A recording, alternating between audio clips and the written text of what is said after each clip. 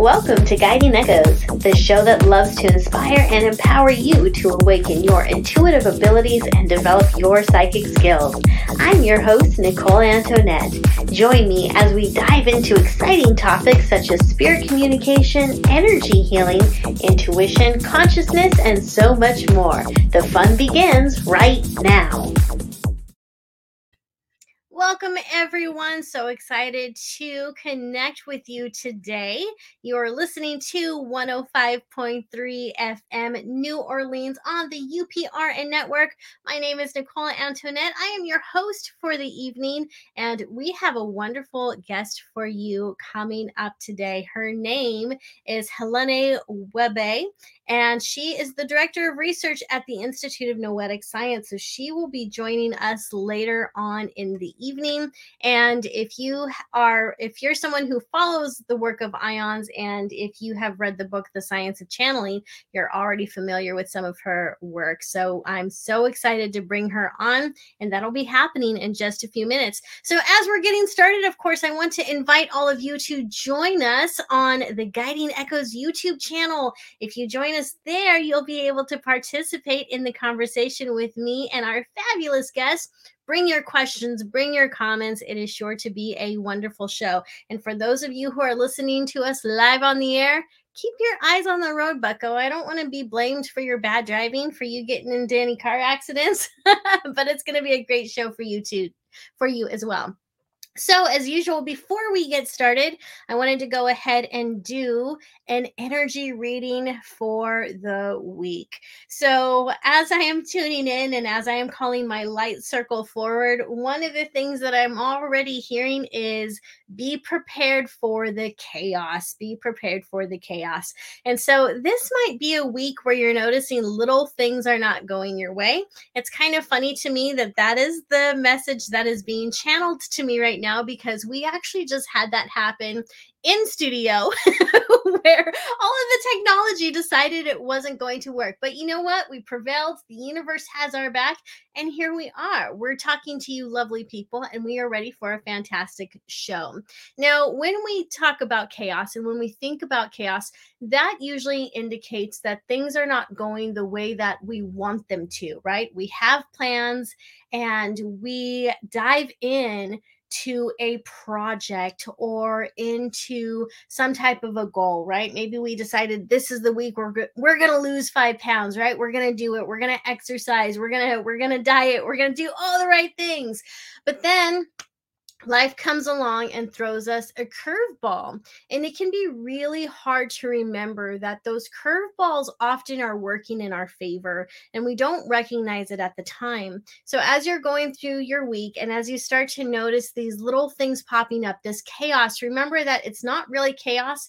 It's order. It's the universe putting things in order for you. And many times, as I know you guys well know, when the universe slams a door shut, it's because it's getting ready to open up another one for you. So my advice, not that you asked for it, is to keep asking the universe for that open door, to show you where that is.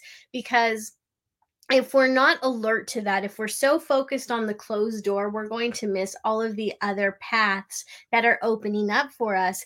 And so many times those other paths are leading us towards something more beautiful, more purposeful than we ever could have imagined. And it's only when we surrender to the wonder of the universe that magic can unfold for us. Because when you think about it, if we're going about our day, if we are following our own plans, sure, we could get results. Wonderful things can absolutely happen. But there's not a lot of surprise there. It's kind of like knowing that 1 + 1 = 2, right? What if the universe decided it wanted to do something special and magical for you? It has to shut the door on whatever it is that you're going after. So just something positive to keep in mind. I know that it can be easy to feel defeated or depleted or discouraged. Look at that, 3D words. I didn't even plan this out. It's very easy to feel that way when things aren't going your way. So just remember that they are going your way. They're just not going as planned, right? That's all that's happening. So this energy reading for the week was a lot shorter than it usually is, But I'm not going to ramble on any longer. We're going to go ahead and bring on our wonderful guest. And again, her name is Helane Webe. And I hope I'm saying her name right. I have been so excited to bring her on. So, Helane, welcome. Let's see, I've got it's you. so wonderful to be here with you and your audience today. I'm excited to talk about this topic that is near and dear to my heart. Oh my gosh, I am so excited. I have been geeking out ever since I booked you for the show. In fact, just an hour ago, I was joking with my roommate and I was jumping up and down. I'm like, Helene's gonna be on. I'm so excited. And I'm like, do my bracelets make me look fat? Is my hair okay? I can be a little extra sometimes, but it is what it is. Yes, we all show up where we're at in the moment. And yes, I'm happy to share. Awesome. So channeling, wow.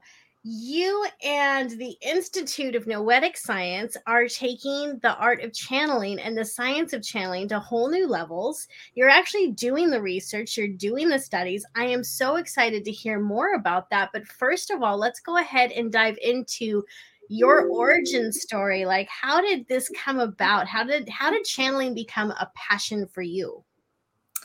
So it's interesting because when you hear my academic bio read, you hear I'm a naturopathic physician. Have a master's in clinical research. I've been doing clinical research in all this different areas, and nowhere in that do you hear anything about channeling. But when I was 10 years old, I actually went to my first meeting. It was kind of like a spiritualist meeting, or some people might call it a seance, where my grandmother, my uncle were doing trance channeling. And so that was my introduction into the more esoteric spirit world. And those meetings, the beliefs surrounding spiritualism dramatically affected my life. Now, that being said, that was all kind of hidden in my personal life. And I pursued a medical degree and was in private practice, and then entered clinical research at an academic university. Never really felt comfortable sharing about those personal experiences that I also had some abilities in. And it was only when I was introduced to the Institute of Noetic Sciences and eventually ended up at IONS that I was able to bridge those two worlds together.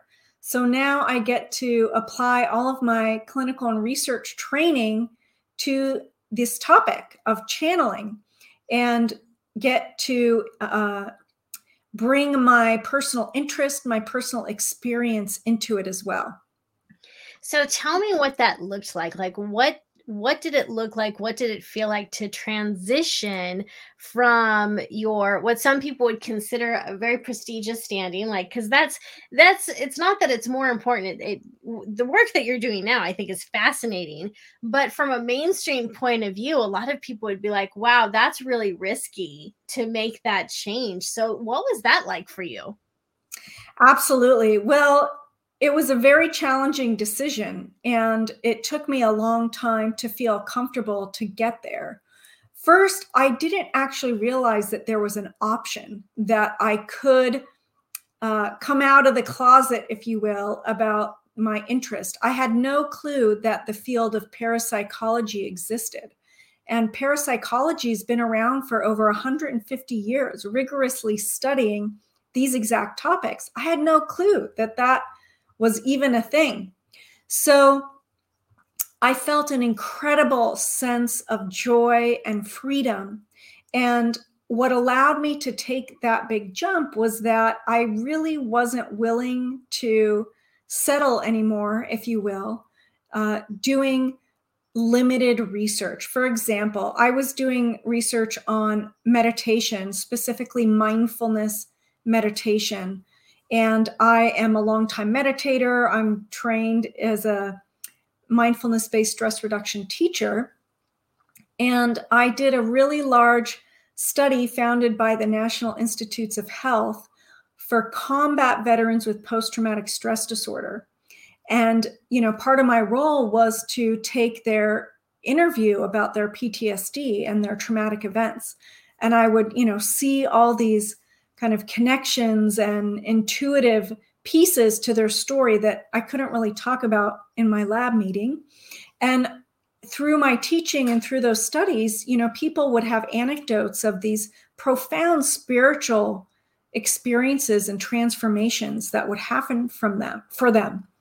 But in the West at the time, asking about spiritual or esoteric research questions about meditation was taboo. You couldn't really go there, and it's loosened up a little bit, but I couldn't ask these research questions that I thought were really important and would add more depth to the picture of how meditation could support us. So that was actually my entree into IONS, because I was invited to go to a work group that they were hosting on the future of meditation. And it was specifically for meditation researchers to talk about what was missing in the Western medical research for meditation. So that was really exciting, because we got to talk about psi experiences that meditators have, and all these connections with the teacher, telepathic connections with the teacher, how once they clear layers of the ego and become more centered and grounded and quiet-minded, that all of this intuitive information just comes flooding into them, and sometimes they don't know what to do with it. So anyway, I could go on and on about that, but it was really quite liberating. Another piece of that, though, is, I got warnings from many, many people, because career-wise, it was a risk. Someone said to me, so you realize this is going to ruin your career, right? Or academic career. And I told them, well, that may be so, but I'm just not willing to do it anymore. I'm ready to come out of the closet and start researching this stuff in the open.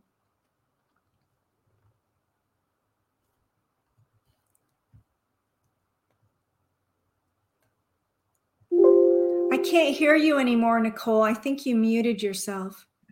Sorry. Okay, there we go. That's one of the things that makes you so inspirational, is that you were able to find the courage. And really, it doesn't even seem like it was so much about finding the courage. It was about really listening to your heart and following your passion. And that led you to not only being a part of this wonderful organization, but through your knowledge and through everything you learned, you also wrote this wonderful book called The Science of Channeling. And I'm going through it a second time. I think I read it in like 3 days the first time. I was like, this is fascinating. And for those of us who are interested in both sides of the sphere, like, we're obviously interested in the channeling and the metaphysical aspect of it, and we're also interested in the science. This book has a lot of great information, and it's written in a way where it's so easy to read. It just feels so conversational. And I'm just curious to know more about what made you decide to write this book. Well, it was mostly inspired by emails, in-person questions, conversations that I had with others when I started talking about this topic. So I would, give a presentation about a channeling study I was doing at IONS. And this is when it was in person. People would come up to me after the event, and they would whisper saying, oh, I had this experience, but I can't talk about it, or I can't feel safe talking about this. That there were still so many taboos to discussing these phenomenon, and that the phenomena are actually very common. I still get those emails. I just, before I was on here today, received an email from a colleague who was saying that they were getting incredible prejudice from their university for looking at these topics, so much so that they may need to leave their position. So This is actively happening all over the world still. And so I would like to believe that much of the prejudice and taboo comes from a lack of education about these phenomenon, that there is incredible evidence-based research demonstrating many of them using rigorous methods, and that they are incredibly common. And so the more people who realize that, understand that, allowing us to explore it even further. And, doesn't mean you have to believe in it wholeheartedly, but at least stop the obstacles from further research, stop persecuting people who are interested in exploring those research questions, and coming from a place of openness and curiosity, which I believe is the true foundation of science. Yeah. Science is not, the whole process of science is exploratory. It shouldn't have boundaries on what we can and cannot ask. So that's why I wrote the book.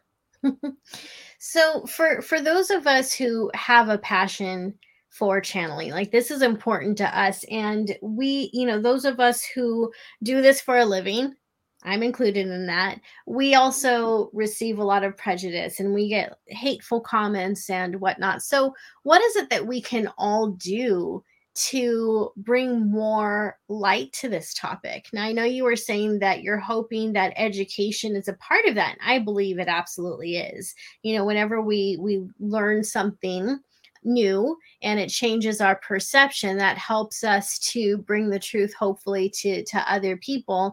And as we all know, being able to change the minds of other people is a little difficult, especially when people are, they've got their mindset on being a certain way, behaving a certain way.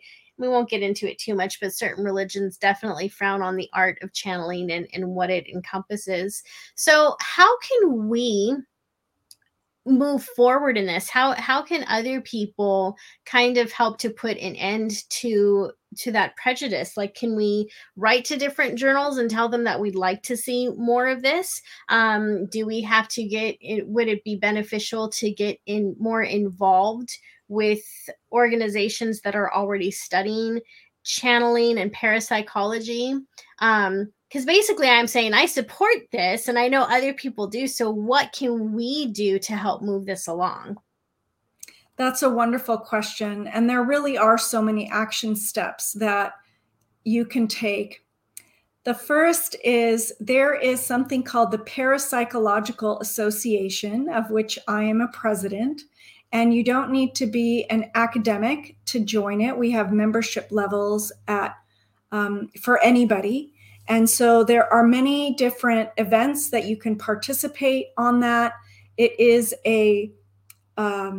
its mission is to disseminate information about parapsychology and channeling and all of those various topics. You can also become a member at IONS, stay connected to the community. There's also 2 levels for bringing this out into the world.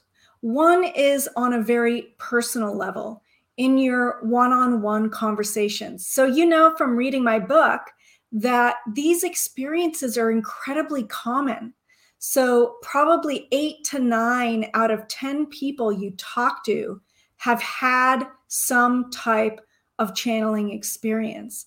And so part of it is just gently engaging with people, not like you're lecturing them, but just creating an opening for them to talk about it. So, hey, have you ever had a gut hunch or some type of intuitive feeling that came true, or a dream? Tell me about that. How did that go for you? Oh, did you know that there's actually been a lot of research about those exact experiences and that people from all over the world have the same experience? That's a really beautiful entry point into having these conversations. And then you get to the point where some might say, oh, well, that's just impossible. Those reading someone's mind, knowing the future, mediumship, etc. Those things are just impossible, right? So what do you do with that? If the person's open and curious, you can talk to them about us being in what's called a paradigm shift. So right now, the dominant paradigm for science, academia, etc., it's what's called materialism. So that means that the only thing that exists is what I can touch, right? So all the things that have to do with channeling are not included in that, right? So some people say, oh, those phenomena are just totally impossible. So you must have hallucinated it, or there must be something else going on. What's fascinating, there's many divisions of science that are finding evidence that materialism, while explains many things, doesn't explain everything.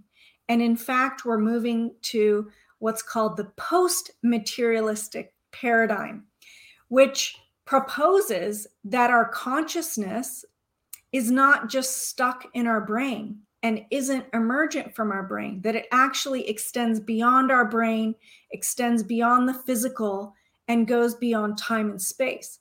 So if science proves, I don't really like using that word, but if science demonstrates that our consciousness goes beyond our brain, then why couldn't I tune into my cousin halfway across the world to see how they're doing, or perhaps experience something that's going to happen in the future?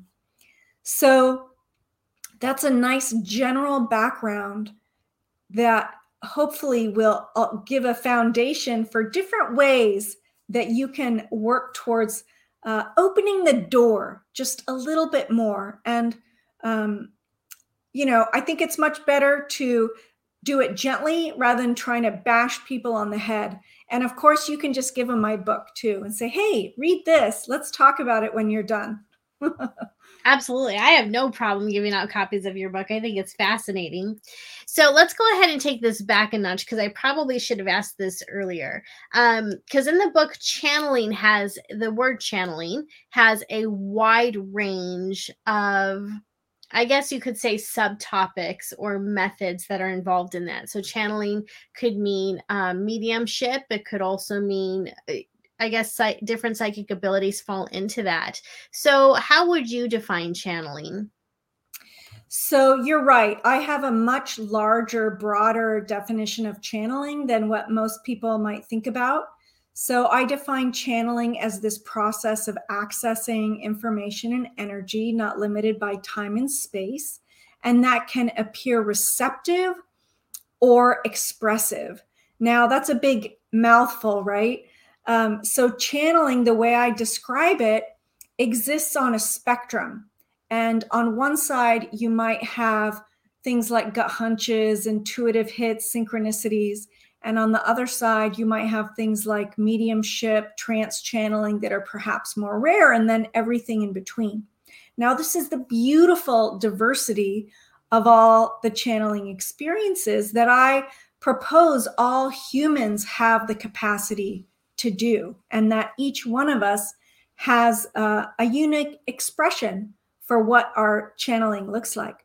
Now, what many people think about when they hear channeling is what I call trance channeling, which is a subtype of this umbrella channeling.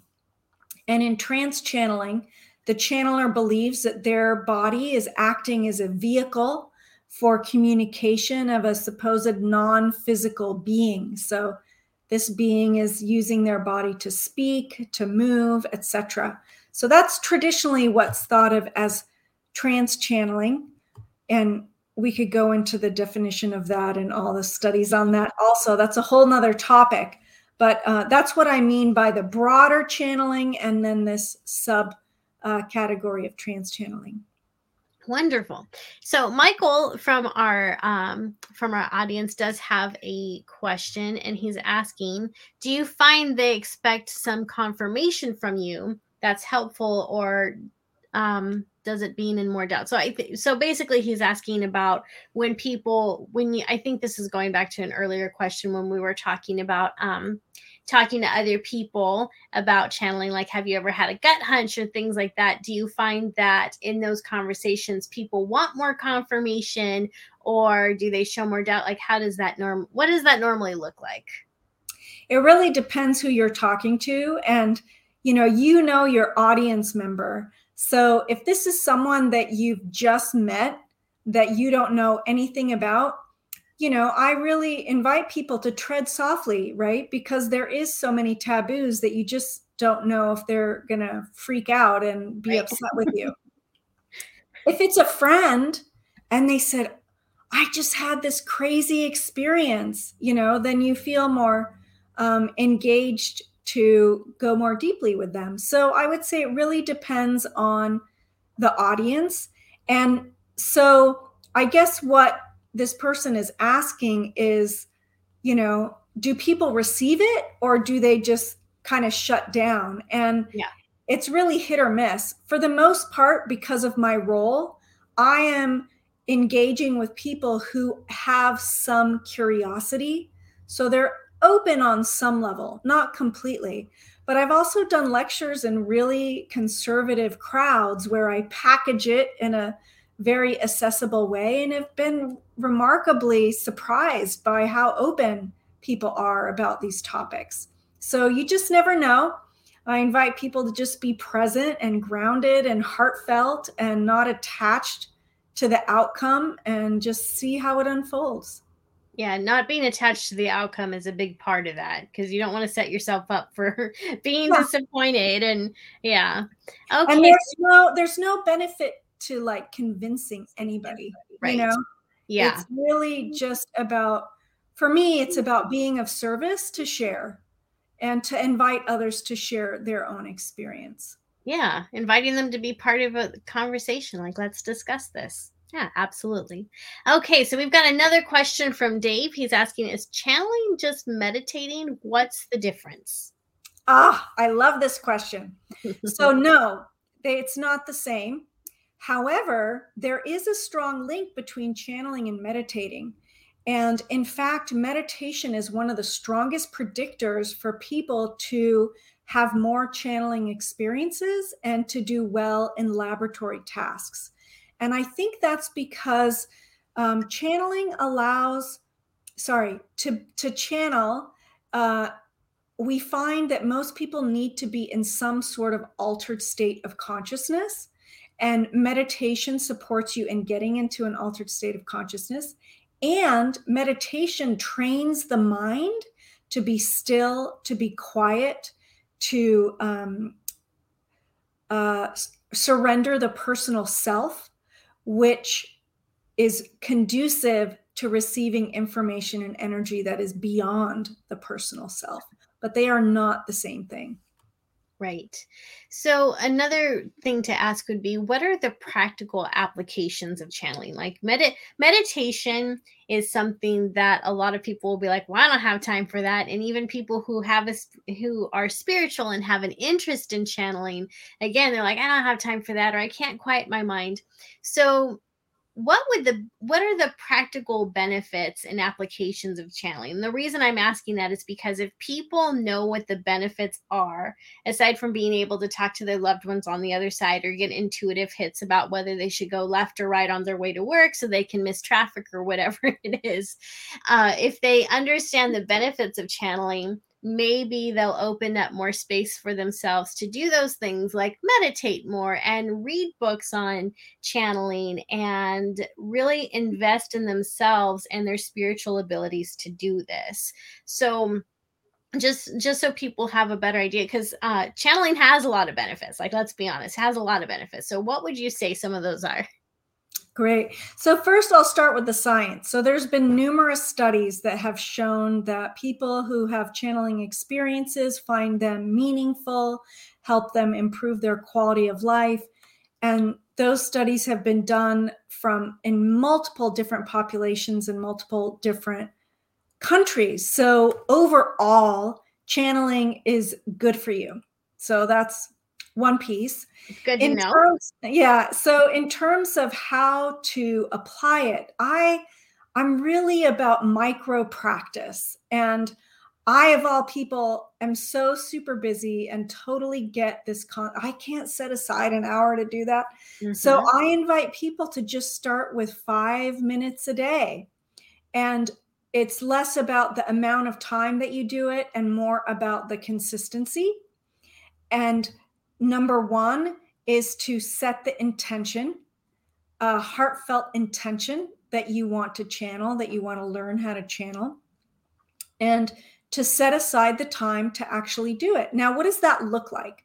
We did this huge study with over 500 people, and one of the major categories that we collected data on was about how they got into that channeling state. And there were so many: walking in nature, drumming, meditating, psychedelics. There were like all these different ways that people using tools, pendulums, tarot cards, etc. There were all these various different ways that supported people to get into that state. So I would ask you, the listener, well, what's your favorite way? Try one tomorrow. Try a different one the next day if it doesn't work for you. And then once you're in, you set the intention, you're in that, usually quiet state, then start with a simple yes, no question. And then be open and curious with the information that you receive. You might feel it in your body. You might see something. You might hear something. You may not experience anything at all, and that's fine. You just go ahead and try the next day. Now, so you say, well, why would I want to do that? Who cares? One of the major categories of what people used this for was simple daily life decisions to support them. And once people build up their muscle, their channeling muscle, if you will, because it is like a workout, it's an exercise. The more you do it, the better you get at it, the more they trust the information they receive. And then instead of just using it for, should I eat this or should I eat that, they used it for bigger life decisions and trusted what they received. Now, you could reflect on your own life and think about the amount of time and energy that you have spent trying to make decisions, especially big life decisions, list, pros, cons, what should I do, talking to your family, looking outside yourself, this whole process, this anxiety about what I should do in my life. And having channeling as a tool to support you in that just creates greater ease, greater health. And I've personally found, and so many people I've talked to about this, is once they start tuning into their own intuitive capacity, that paths just open up for them in a really wonderful, beautiful way. When they find they're banging their head against the wall, they're like, oh, okay, that's probably not the best way. I'm going to tune in. And then they turn and they spend less and less time banging their head against the wall or being in a state of frustration, because they know they can access this inner wisdom about what is in their next, what's in their highest and best for their next steps. And then you just ripple it out from there. Helps me as an individual, helps me in my relationships, helps me in my family and my community, eventually in the world. So we're doing studies right now to see if we could actually obtain useful information that could support us on, let's say, greenhouse gases or, various other global issues that we're dealing with that we don't have the answers to. I'm happy to participate in those studies in any way, shape, or form. Count me in. Thank you. So one of the things that you've also mentioned in your book is the noetic signature. Everyone has their own unique noetic signature. So what is that exactly? What is the noetic signature? And I think you already gave some ideas on how people can find it, right? But what is that? What is that exactly? I mean, I know what it is, but I mentioned, no problem. I mentioned that everyone has the capacity to access this inner wisdom.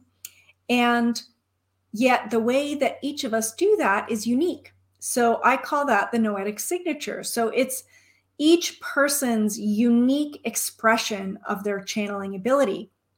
For example, I am really high in embodied sensations. So what does that mean? When, let's say I'm talking to a friend and they're, all stressed out because they're trying to figure something out, about, should I do this? Should I do that? And when they talk about this one option, my whole body gets goosebumps. And then I say, yes, you need to go there. So my goosebumps are a signal to me that I'm getting noetic wisdom that I want to share either for myself or for another person. Someone else may get visuals. They may see things in their visual field, or they may see images in their mind. Other people may hear things. They may hear a voice saying, stop at a stoplight as the 18-wheeler runs the red light and goes through the intersection. And so we've done multiple different studies, developing the noetic signature to the point where we have a 44-item inventory that people can take. Actually, people can go to our website right now and take the noetic signature inventory and get a report on 12 channeling characteristics and where they lie on each of those. Most people are high in multiple ones. So it's not like you just have one thing that shows up for you. And the noetic signature is not about comparing, oh, I'm better than you, you're better than me. It's not about that. It's really about honoring everyone's unique expression, the beautiful diversity of all humans, channeling abilities and how that show up for them. And you mentioned earlier that this helps us to get in touch with our inner wisdom. So a lot of times too, when people are channeling, there's information that comes out that they didn't even know they had, and even they're taken by surprise, like, I didn't know that, like, how did I know this? Where does that come from? Where does that surprising information, where are we channeling that from? That's a wonderful question. And there's so many ways we can go with that. Many people talk about, like, what is the source? They want to know exactly what the source of channeling is. And when we do surveys on that, there's many different answers depending on who you talk to. Some people believe that the source is our unconscious mind. So it's an aspect of our mind that we just don't have access to in our daily life. Some people feel that the source is a collective consciousness of all humans, that somehow we're tapping into this broader collective consciousness through our inherent human characteristics. Others think that there are discrete, separate entities that are communicating information to us. For example, in mediumship or in trance channeling, that there are non-physical beings, deceased humans, angels, ascended masters who have consciousness, who don't have a physical body on earth and yet are able to communicate with us. Now, I don't think that that question has a simple answer. And likely it's probably a smattering of all of the above. And so what I invite people to do is to focus less on the source and more on the content, because that's what's really important. Is this content relevant to me? And is it actionable? And instead of projecting my authority on, oh, this was channeled from so-and-so and I have to listen to it and it has to be true, to really use our discernment and, look at it and say, well, does it resonate with me? Is this a message for me? Is this actually something that will support me? If I take action on this, is this going to benefit my life? And to not hold it outside of ourselves and hold it up as a pedestal, as all knowing, all true. And ultimately, if we are all one, if we are all interconnected, whether it comes from my unconscious self or an ascended master, it's all aspects of the same thing. And so I know the human mind's like, well, I want to know where it's coming from. I invite people to kind of let go of that attitude as best they can and to focus on, is this useful and helpful for me right now? Right. Yeah. And I find that to be something that people let go of as they go deeper in their spiritual walk and their channeling experiences. Because in the beginning, I think that people have a lot of fear and anxiety, but also a lot of excitement, and they want to be sure they're doing it right. And so they do ask those questions like, am I channeling this for my angels, for my guides? How do I know the difference? What are my guides' names? And then the further you go down this road, you realize none of that really matters as much as we think it does. Yeah. And like you were saying, it's really a matter of, does this information serve you and serve others? If so, hold on to it. And if not, let it go. That's So right. one of the things that I'm curious about is, you've read through and conducted and been a part of so many different studies on this. What was your favorite one? What study do you look back on and you're like, oh my God, it was so amazing to be a part of this. I was so surprised by the research or by the results. What can you look back on and just be like, wow, that was amazing? Yes, I think my favorite study thus far, I mean, they're all wonderful, but my favorite study thus far, we did a focus group in Mount Shasta with 5 trance channelers. And it was 3.5 days, intensive sessions of trance channeling. We had all of our equipment around, we were videotaping, audio recording, and I was asking various questions of all these trance channelers. The experiences and results were profound. We had the phenomenon where one channeler was channeling one being. We had multiple channelers channeling different beings. We had, supposed non-physical beings going from one channeler, starting a conversation, then going to the next one, continuing the conversation, going to the next one, continuing the conversation. It was really quite incredible. And we've published the results on that study. You can find that on our website. But what was really incredible, probably my favorite finding from that study, we had something called quantum noise generators in the corner. Okay. These are devices that spit out random noise. Okay. And so imagine that they spit out zeros and ones, and that they result in an equal number of ones and an equal number of zeros. It's just what these devices do. So we had 16 of them right next to each other in the corner of the room, and we had it collect the data over the course of the whole study. And then we took that data and we compared the randomness of the data during the channeling sessions versus the non-channeling sessions, when we were just sitting in the same spots, but just, chit-chatting. And we found less randomness during the channeling sessions, meaning whatever, the energetics in the room had greater order. It was less random. And so there's really no reason why these devices should spit out anything other than 50% zeros and ones. So that was quite incredible. And it supported for me my energetic sensitivity. So like I can feel, like tangibly, viscerally feel a difference in the room when there's high potency channeling happen versus when I'm sitting there chit-chatting. I can feel that in my body. So to have this objective data represent that was really, really exciting to me. That is definitely amazing.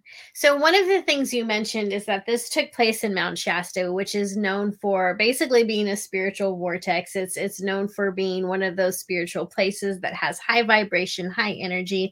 A lot of people have amazing experiences there. So I'm curious to know, what type of results have you gotten from things like this if you were at, say, like a less spiritual place? Like there's a difference between Mount Shasta versus Las Vegas. So when things like that happen, are you finding that the physical location matters, or is it purely the intention and the energy that people generate themselves that cause these phenomenons? That's a wonderful question. We haven't done any studies specifically looking at that. We have done one study with energy medicine looking at geocosmic factors. So, what was happening with the sun and solar flares and the moon and all these kind of environmental factors and how that influenced the results. And we saw some interesting relationships. And that paper is also published on our study website.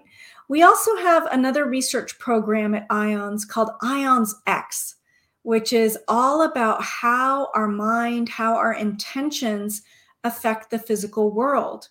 And we're looking at that relationship in a number of ways. One is, what is it about the target or the thing that the person's directing their intention to? Does that make a difference? What about the person intending? What is it about them that makes a difference in this relationship?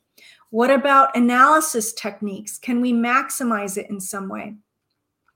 And what about what we call moderators? So just like you said, does it matter if I'm in Sedona or Mount Shasta versus Manhattan or, the Strip in Las Vegas? And we haven't done any formal studies on that just yet, but it's part of what we call our ATOM research model: analysis, target, operator, and moderator. So we're looking forward to studying that more in the future. I would hypothesize that there is, because I personally can energetically feel differences, but who knows? And speaking of intentions, Kathy does have a question here. She says, what are some examples of setting intentions and why is it number one on the list? It's number one on the list because I find that it helps focus people, and because we've done a great deal of research looking at intention and its effect on the physical world. So intention does make a difference. It's also, I mentioned meditation as one of the strongest predictors. So belief is also a strong predictor. So just believing that channeling exists and that you can do it supports you in having more channeling experiences and doing better in the lab. A simple intention is, my intention is to learn how to channel and have it be easeful. That's just a very simple intention. Or, my intention is to expand my channeling capacity. My intention is to nurture my channeling to support me in my daily life. It is a focused statement with will behind it that ultimately can be manifested in the physical. And it holds a container for your next steps. When there's that saying, energy goes where attention flows, but you could easily change that to where intention flows. It's the same thing. Yeah. So one of the things that I was fascinated by when I was reading your book is you talked about the different mediums. So we're switching gears a little bit here. So I'm a psychic medium, and sometimes that ability decides to work on its own, and other times it's like, you know what, Nicole, you need a break. We're not going to talk right now. You need a break. And you talk about in the book how when you are studying the research shows that when the minds of mediums were being looked at while they were giving a reading, while they were connecting to spirit, different parts of the brain lit up when they were giving a wrong answer versus a right answer. And I thought that was so fascinating. And so was there any indication afterwards if the medium had any type of sensation where maybe they knew when they were giving the wrong answer, did something maybe feel off to them? Like, was there any type of feedback afterwards that they received or that they could have given that can help other mediums? So that's like, if we kind of have the same experience, we know, oh, that's my ego mind trying to get in the way. I was really curious about that. That's a beautiful question. That wasn't done in our previous study. That study was done quite a long time ago, and we're hoping to do more mediumistic studies in the future. But I think you're absolutely right. Like being able to collect that subjective experience of the medium, like how accurate do you think that statement was or that reading was? And then comparing that to what we're seeing in the EEG would be quite fascinating.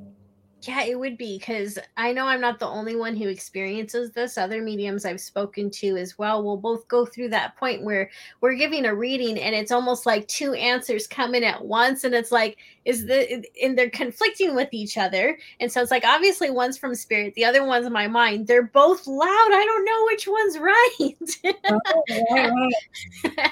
And I'm sure many of us would love to get more insight on that. And the truth is that that's not something that happens just in mediumship, though, is it? People experience that on other psychic abilities, even when they're just making a decision.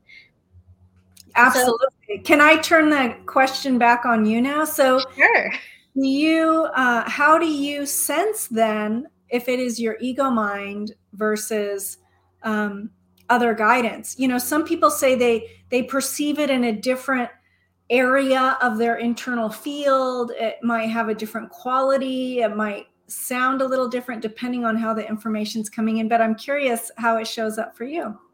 So if I'm getting two answers at once, so like when I'm doing mediumship, I can feel spirit near me. So I'll feel the presence of someone near me, and I'll get mostly visual images that come up in my mind, and these seem like archetypes. They're images that are already in my mind. I've never, to my knowledge or that I remember, received a message or an image that was foreign to me where I was like, what the heck is that? I don't know what that is.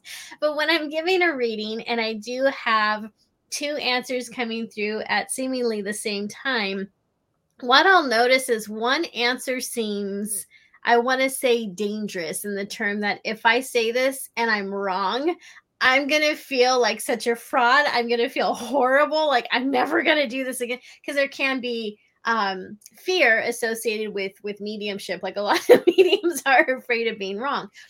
But then what would come in as a more safe answer might come in. And I believe that a lot of times a safe answer comes in. That's the ego. That's the part of my mind that's saying, no, we can't say that. If we say that and we're wrong, like this person might get upset with us or whatever it is.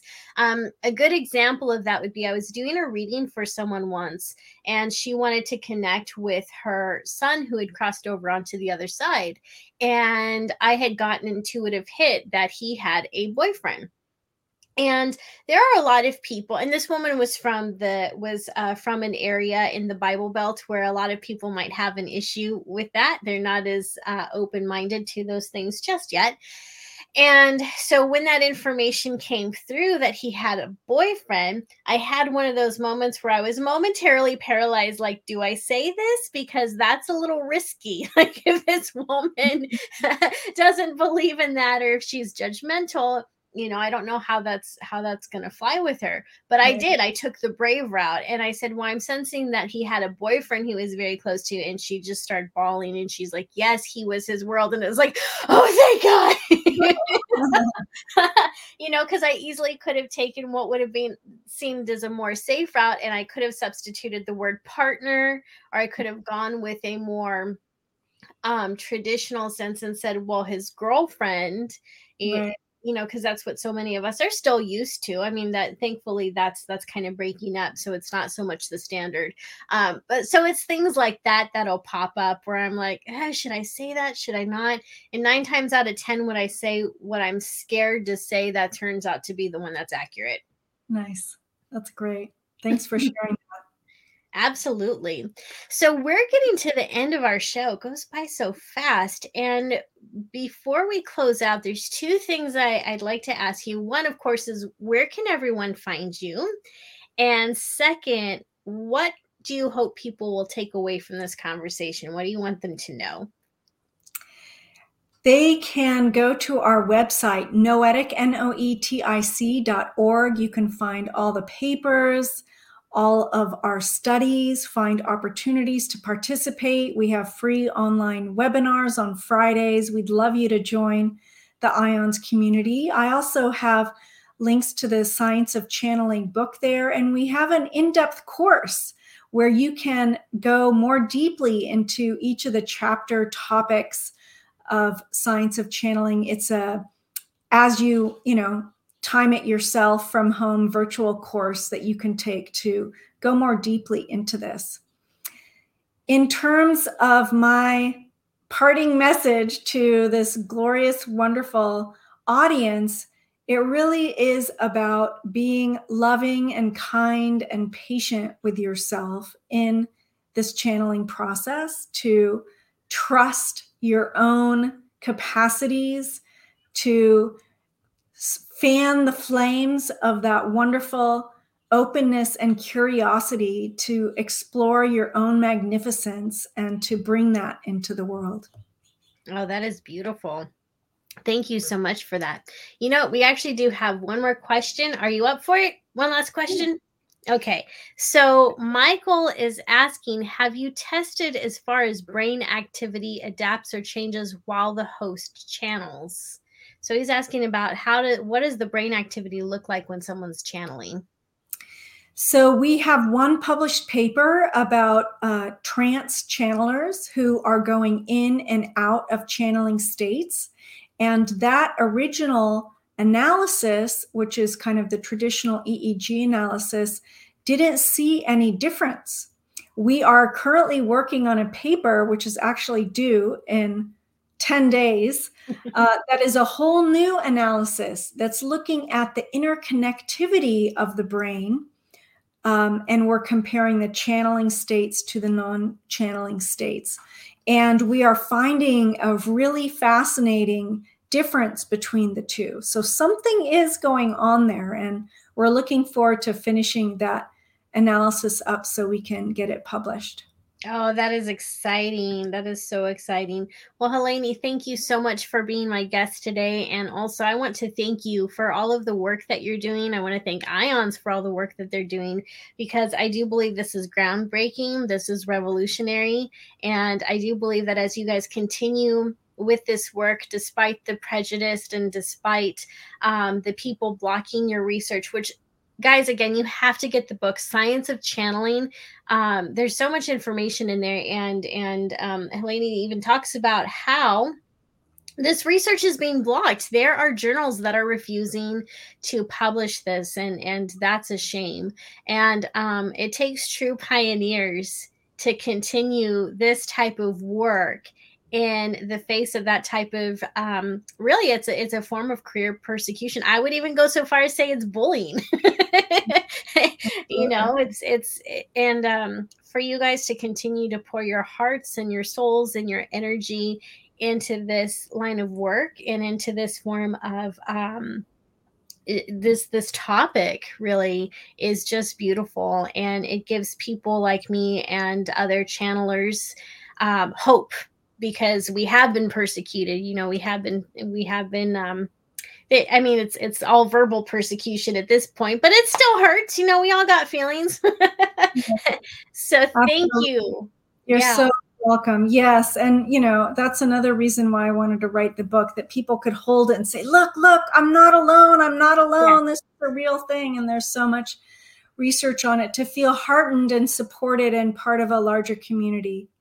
Absolutely. Thank you so much. All right, everyone. Thank you for everyone who has been listening. Again, go check out Helene's book, Science of Channeling. Follow her on Facebook. Go check out the IONS website. There is so much fascinating information that's there. Another thing that IONS does, for those of you who don't know, is they actually have free webinars once in a while. I've been to 2 of them so far. One of them was a beautiful one on manifesting, where they walked you through a guided meditation. So there are just so many fantastic resources available. So again, thank you to everyone. Thank you to my special guest. You guys are listening to 105.3 FM New Orleans. Stay tuned. We've got Discovery Paranormal coming up, followed by Chasing Prophecy. And after that, it is Into the Night with Sean Kelly. See you next week. Thanks.